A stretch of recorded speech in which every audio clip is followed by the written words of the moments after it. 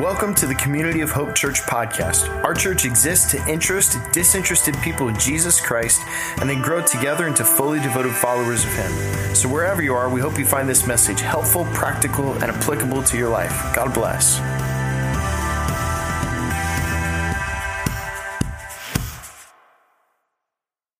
Go and grab your notes out of your Connect folder that you're handed on your way in to take notes. Really helps. I've said it before, I'll say it again. The shortest pencil is longer than the longest memory. So when you write something down, it helps you to remember, it helps you to think about what's going on, it helps you to internalize it a little bit more.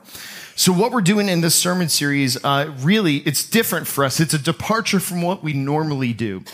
Normally, we pick a topic and preach about it, or we pick a person and preach about it, or a theme and preach about it. In my 5 years of being here at Community of Hope, which is crazy, I've been here 5 years. That's nuts.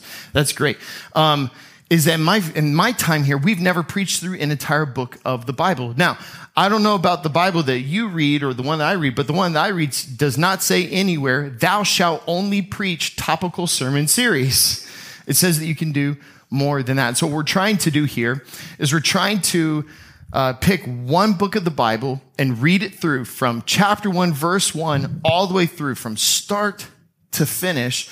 And we're doing that together on a Sunday morning. One, because it's beneficial. Two, it's because that's how they were originally meant to be read in church. But also, we want to teach you how to read the Bible for yourself the way it was written. And what do you know when you begin to learn to read an entire book of the Bible for you in your own time, in your own spiritual disciplines, it's transformative in ways you can't even anticipate. And when I began to do that in my life, everything changed for me. Everything changed for me.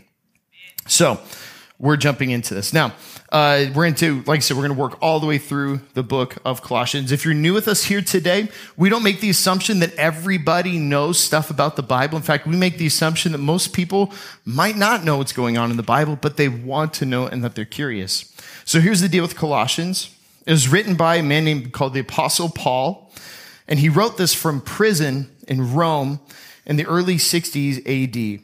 And interestingly, the church in Colossae isn't a church that he planted. He didn't start this one. It was started by a guy named Epaphras. He heard that the church was struggling with clearly understanding who Jesus was, and they heard that they were starting to take on false, mixed up views of who Jesus was from culture. They started to take on false ideas of who Jesus was from other religions, from astrology and even magic type of stuff then.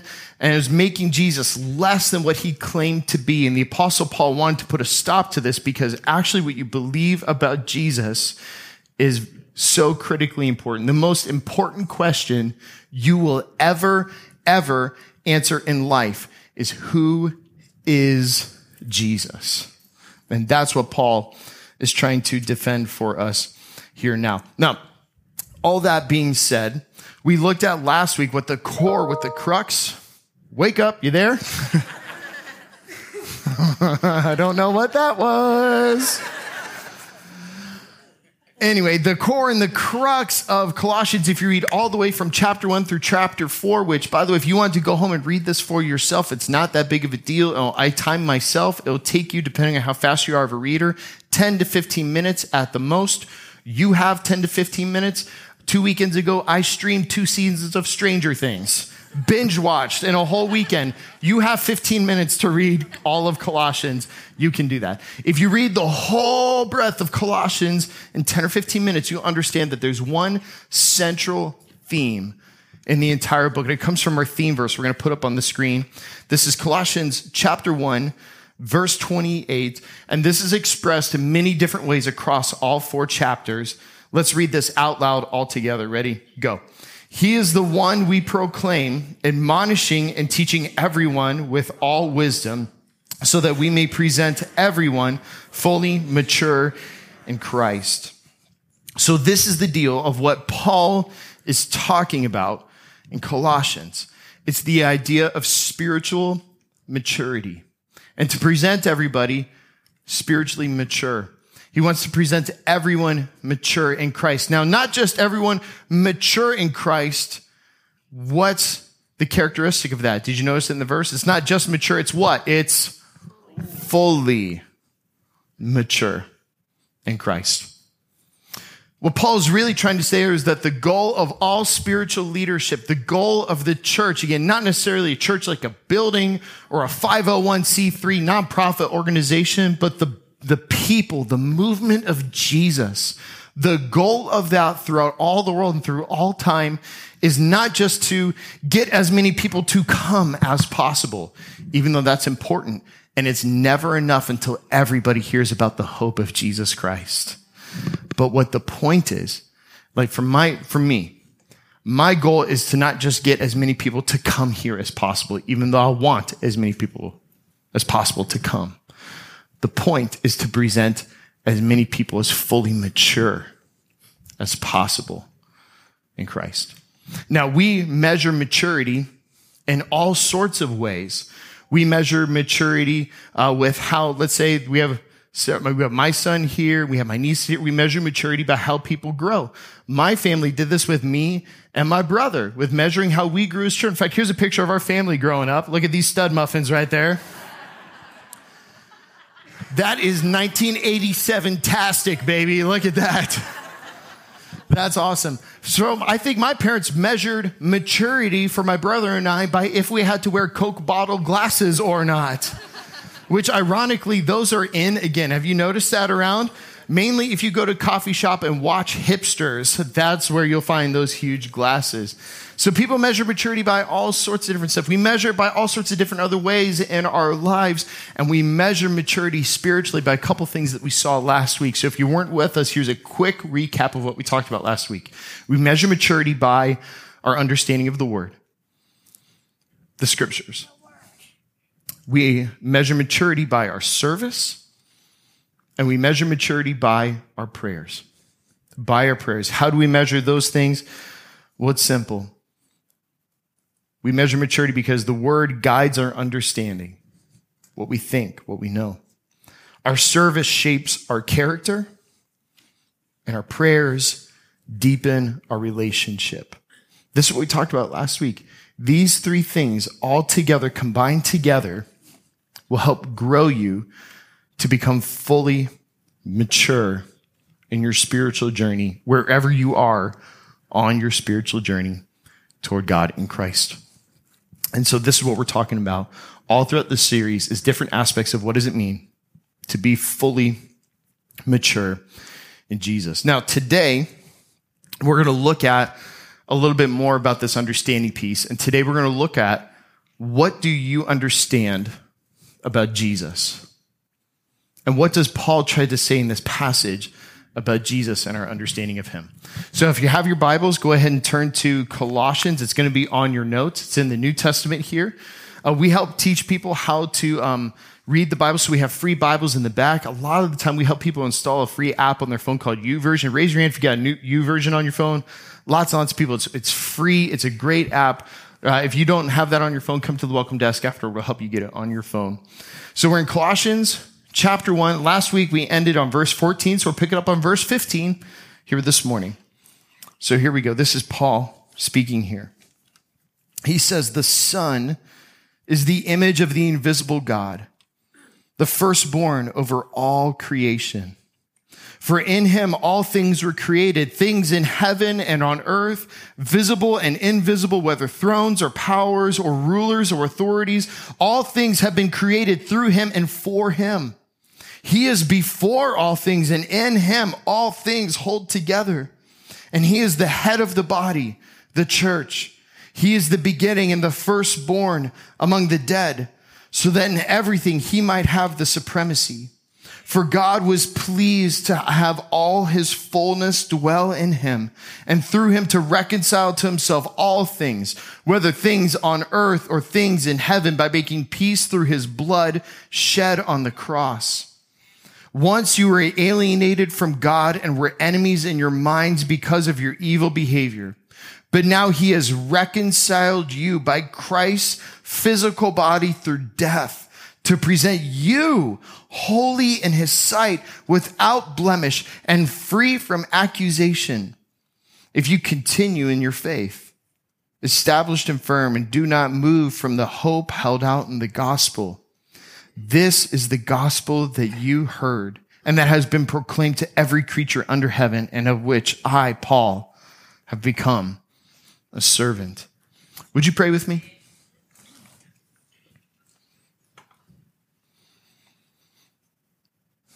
Lord Jesus, thank you that we feel your presence in here today. Lord, I thank you that you're not the God that we have to beg to come be with us and worship. You're already here. You were here in this room before any of us woke up this morning. You're ready and willing, and you're here. And so, Lord, in a lot of ways, we don't need to ask you to show up. You're waiting for us to show up. So, Lord, here we are.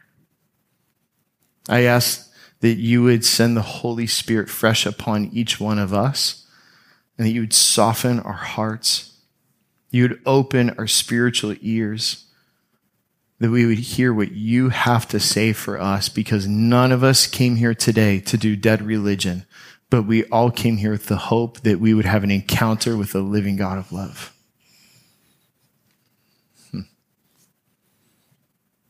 Would you pour out your love on us in this place here today?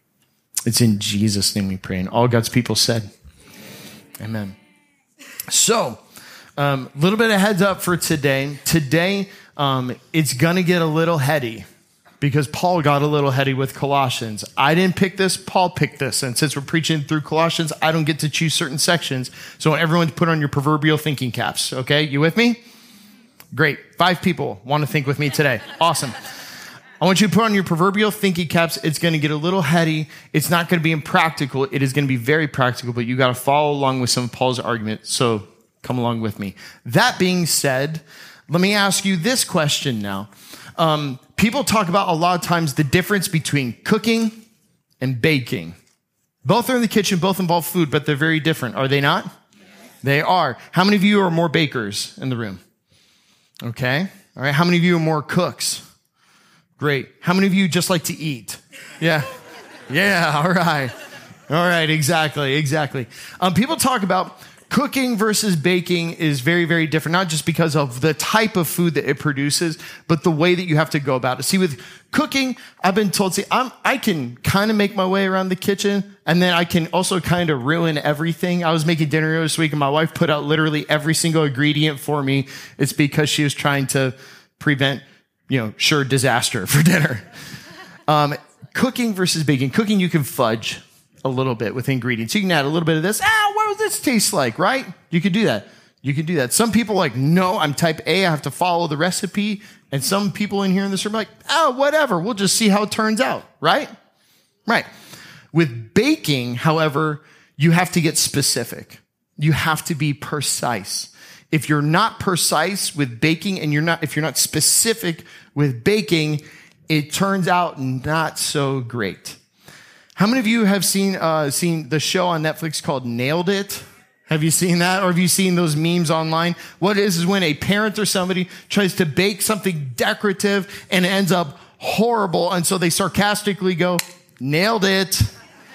Let me show you a couple of these. Here's the first one I want to show you. Look at that.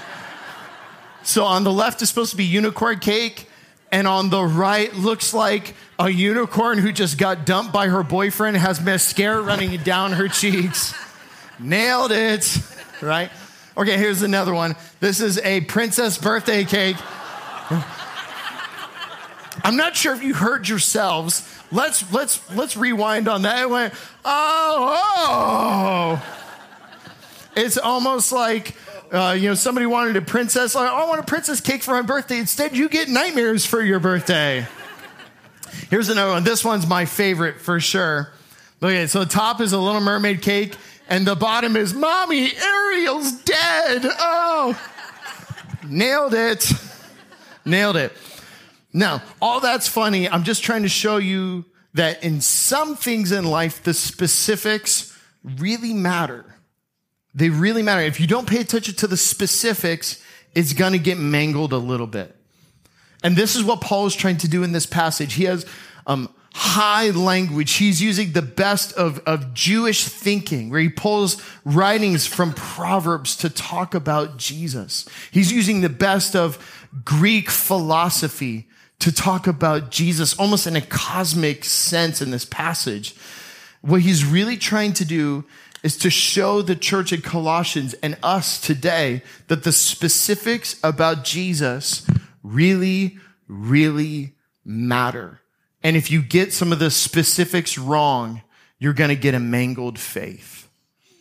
The highfalutin theological word that people talk about with this topic is this word here. We're going to put it on the screen. It's Christology. Christology. Write that down. Now, Christology, you might make sense of it if you just like Christ and ology. Like we have all sorts of other ologies. We have biology, right? Which is the study of living organisms. We pay a lot of attention down in South Florida about meteorology, which is the study of atmosphere and weather patterns.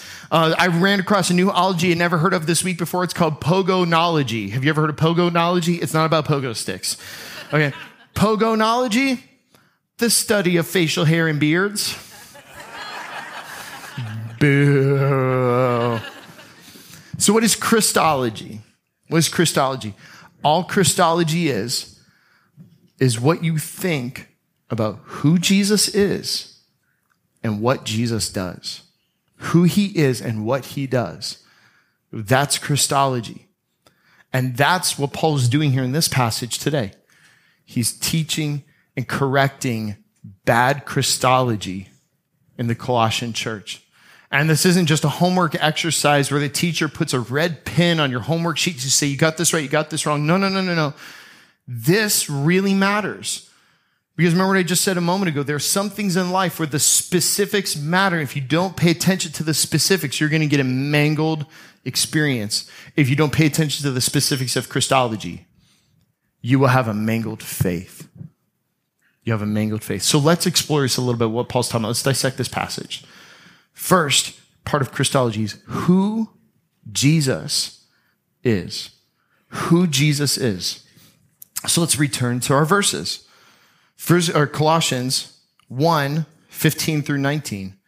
The Son is the image of the invisible God. So the Son, they're talking about Jesus, the image of the invisible God, the firstborn over all creation. For in him all things were created. So what they're saying here is that Jesus somehow, as the Son of God, existed before creation, before anything else was made. Not that he was the first thing that was made. He existed before anything was made. In him, all things were created, things in heaven and on earth, visible and invisible, whether thrones or powers or rulers or authorities. All things have been created through him and for him. It's almost like saying that this part of the Godhead, the Son, is God himself, along with God the Father. He goes on to say he's before all things, and in him all things hold together. This is divine language talking about God.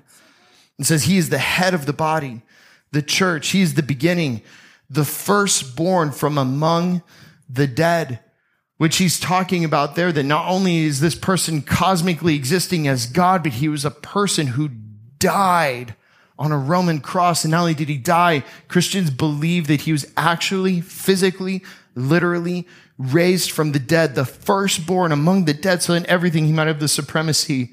And then here's this. For God was pleased to have all his fullness dwell in him. What this is talking about is the ancient core Christian truth that followers of Jesus really believe that Jesus of Nazareth was fully human and he was fully God. 100% human, 100% God, all at the exact same time. Now, if you are somebody who's new to church, or maybe you've been here for the first time in a long time, or maybe it's the first time ever, if somebody just walks up to you and says, I believe a human being is God in human flesh, it sounds like crazy pill talk. Can we just acknowledge that in the room? It's okay for that initial reaction to be like, what? You're saying a person is God? See, if you just try to take from top down the thoughts of Jesus is God, that argument almost no one accepts because it does sound crazy. But Christians believe this logically. They start from the bottom up. They see Jesus' moral teachings, which there has been no other moral teacher on the face of the planet whose teachings have impacted human societies and the human race more than any other person other than Jesus of Nazareth. Even people who reject Christianity love Jesus for his teachings. I know plenty of people who go, Christianity, ugh. The church, ugh. But I like Jesus. You ever heard anybody else say that? He's universally respected. He was a wonderful, moral teacher who happened to be a homeless Jewish rabbi. Do you know of any other homeless, itinerant people who have moral teachings that change the course of human history? I don't. He was a wonderful moral teacher, but he also was claimed to be a faith healer who seemed to have supernatural power come out of him and change him, or change all sorts of people into bringing healing and deliverance to people. Many people, all people, historians, philosophers, everybody agree that this person, Jesus of Nazareth, really existed, that he really lived, and he really was crucified on a Roman cross. He was really executed by the Roman government under the rule of Pontius Pilate around the year 33 AD. And against all odds, when none of his followers expected him to actually raise from the dead, he did. And all 12 of his earliest followers, who all abandoned him, who all ran away, who were all cowards, all of a sudden were lions for the message of Jesus. They said, we don't care what you do to us. You could kill us, martyr us, exile us. We can't deny we've seen him, touched him, ate breakfast with him. You killed him, but he's alive, and we can't deny it anymore. And they carried this message of this Jewish rabbi who claimed he was God into the whole world, because these earliest followers of Jesus looked at an empty tomb and said, it's crazy for anybody to claim they were God, except for if you call your own death and your own resurrection, and then you pull it off. I might listen to that person. This is why Christians go, yeah, God in human flesh. Not only because he said it, not only because of his moral teachings, not only because of his miracles, but because of an empty tomb that vindicates his claims. That when you see Jesus, you see God. Theologian T.F. Torrance wrote this: God is indeed really like Jesus, and there is no unknown God behind the back of Jesus for us to fear. To see the Lord Jesus is to see the very face of God. This is powerful stuff. Now, in the first 200-300 years in the history of the Jesus movement, people came by and started messing with the specifics. Sometimes they would mess with, well, maybe he's not actually really God. And sometimes they would mess with, well, maybe he was really God, but he actually wasn't really human. And when you mess with those two things, you get mangled faith.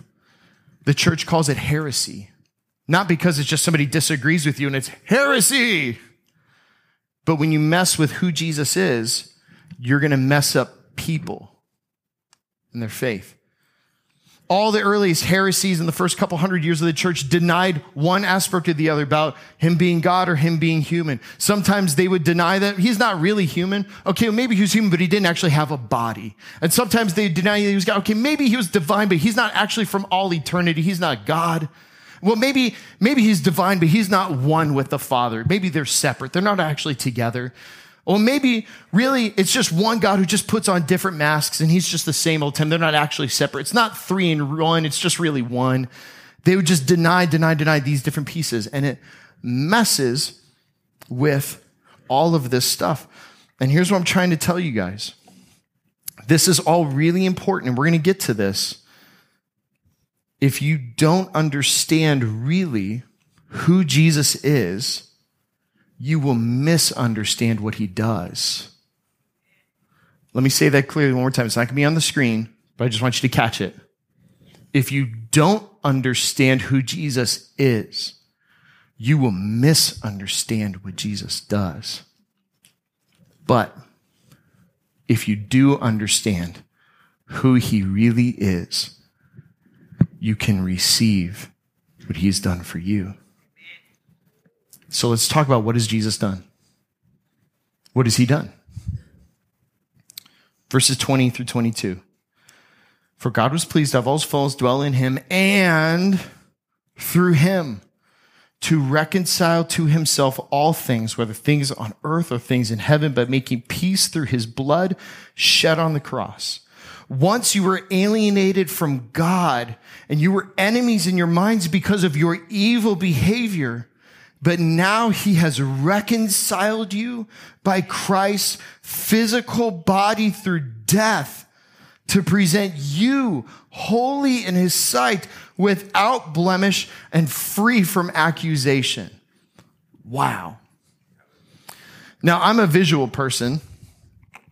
And so I like to think sometimes it's better to show people stuff rather than tell people stuff. So can I draw for you what Paul just said? Good. Well, I'm going to anyway. I don't care if you agree or not. Okay. And so if you're over here and you can't see, you can look on the screens. We thought about this for everybody. Okay, so let's say we have humanity. I'm going to draw a stick figure here, and I'm a way better drawer than Dale. So there we go. So we have humanity. This is you. This is us. And over here we have God. And we were created to have a perfect relationship with God. To be perfectly, intimately close with him. To be known by him and to know him, for him to be your very best friend. You were made by him, and you were made to eternally enjoy God and for God to enjoy you. You're made that way. Now, we talked about this in our long story short series. Say that 5 times fast. Where there's this thing that came in the world called sin. And what sin did is it broke our relationship with God and created a chasm, created distance. Paul uses the word alienated from God. If any of you know the pain of a broken relationship, you know how much being alienated from somebody hurts who you love. And so we've all been alienated from God because of sin.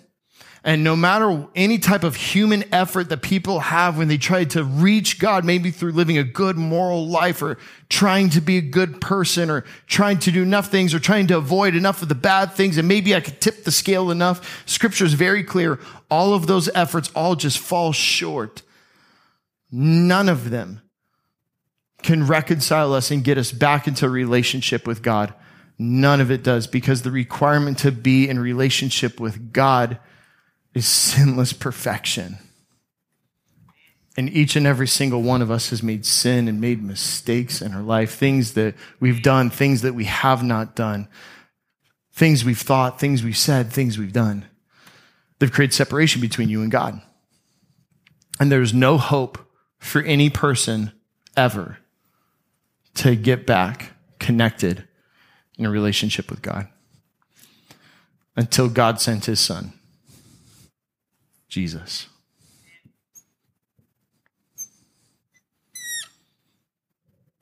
See, this is why it really matters. Jesus, fully God, fully human. Only somebody who could represent both sides in a split could stand in the middle. Only somebody who is a mediator for both sides is the one who can make peace. Only somebody who represents both sides of this chasm can bring connection and reconciliation once again. So Jesus, who is fully God, who never sinned, who lived a sinless, perfect life, could stand in the middle, can bring God to us, and can bring us to God as a human representative, and he does it by his cross. And it's like a bridge that we can walk across to be reunited to God. 1 Timothy 2, 5 and 6 says this: "For there is one God and one mediator between God and mankind, the man Christ Jesus, who gave himself as a ransom for all, people. Now, here's why what you think about Jesus really matters. This is the greatest deal ever made. And what you decide to do with what Jesus has done for you, how you decide to respond to what Jesus has done for you is the most important decision you're ever going to make in your entire life. And it's the greatest opportunity ever given to any person ever.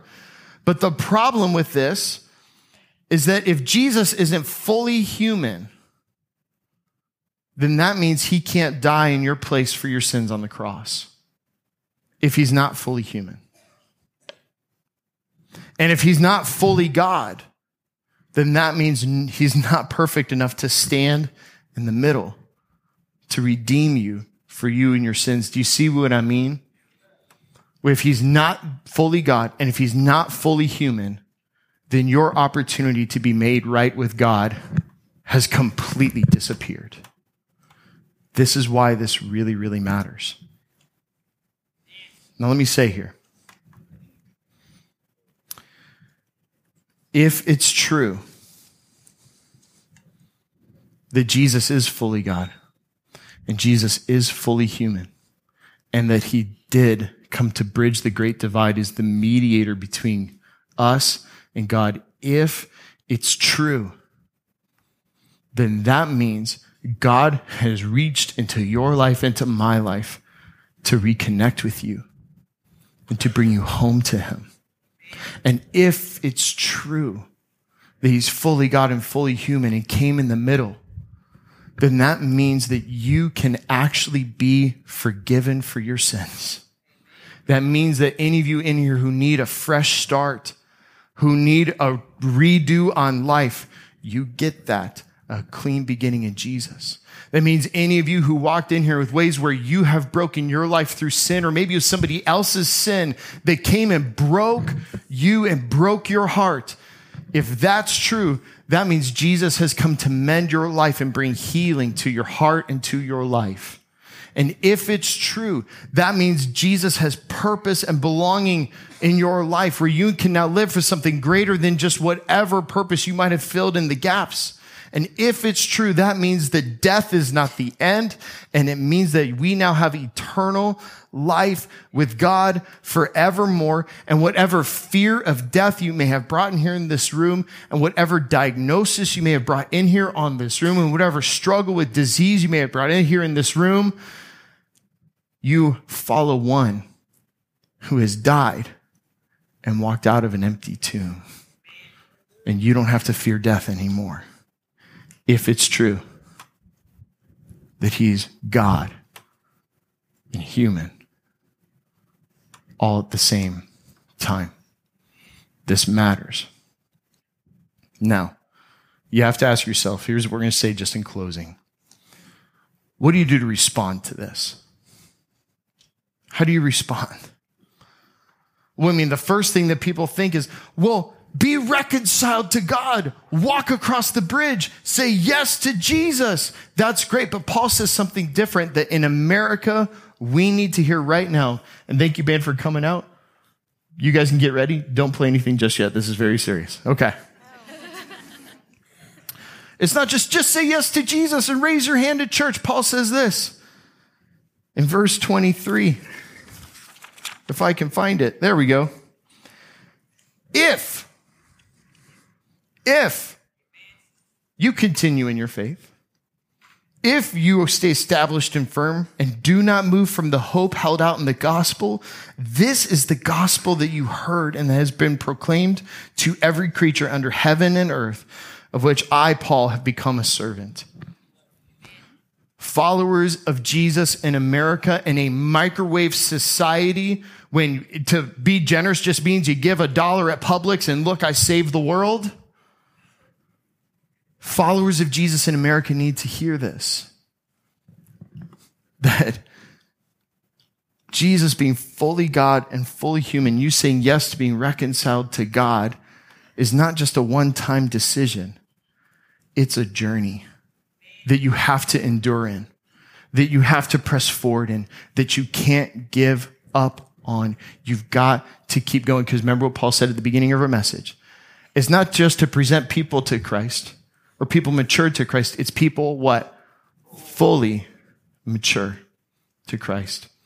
We have a saying around here that, yes, Jesus has saved me, and I am being saved every single day. It's instant, and it's gradual, all at the same time. So maybe my question for those of you who have already became followers of Jesus is this. Maybe you've said yes, but each day, are you walking closer to God? Or are you, as Paul said, you're letting your hope drift you from the one real hope that's out there today? You're either doing one of two things. You're drawing closer to God, or you're drifting away from God. You can draw closer through the man God, Jesus Christ. Don't let your hope drift. Continue, endure, persevere, become fully mature. Now, I would be very remiss if we talked about this message of how Jesus has bridged the great divide, and I didn't give an opportunity to anybody who's never said yes to actually beginning this journey to do that and to say yes to becoming a follower of Jesus. So now you guys can play a little bit. Would you bow your heads with me? And so for those of us who are already followers of Jesus, the message today is what you believe about Jesus matters, and understand what he's done for you and continue in it. And don't give up. But for those of us, we've yet to say yes to Jesus and yet to say yes to becoming a follower of his. And so some of you are probably feeling God tugging your heart to do that right now. And saying, this is the moment. You've been hanging around this. You've been resisting me, but now's the moment. If that's you, I'm not going to embarrass you. I'm not going to make you do anything, but I want you to pray silently with me. If that's you, pray this in your heart. Dear God, I thank you that you love me. I thank you for Jesus. I believe he's your son. I believe he's God in human flesh. I confess to you my sin, the things I've done that have broken my relationship with you, and how I've broken my relationship with others. I need you. Jesus, forgive me for my sins. I want to follow you for all my days. Come now, live in my heart by faith, and I will follow you for all the days of my life. Make me new. Make me born again right now in your name. It's in Jesus' name we pray. And all God's people said, amen. Hey, can we applaud those who might have said that prayer for the first time today? Awesome. Here's what we're going to do. The band's going to lead us in worship. This is a moment of reflection now.